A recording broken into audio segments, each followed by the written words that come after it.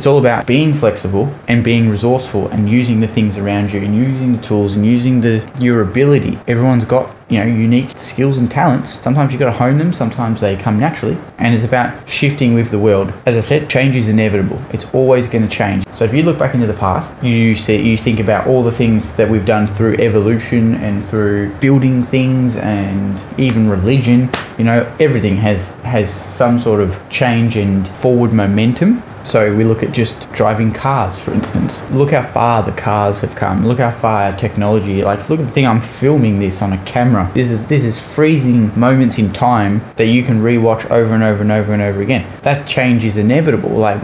It's just a progression of the technology. And that progression is exactly the same in everywhere else, in your career, in your health and fitness, in your relationship, in reality, communication, everything. Your goals, who you are as a being, and even the things that make you happy have to progress, otherwise they'll start making you unhappy.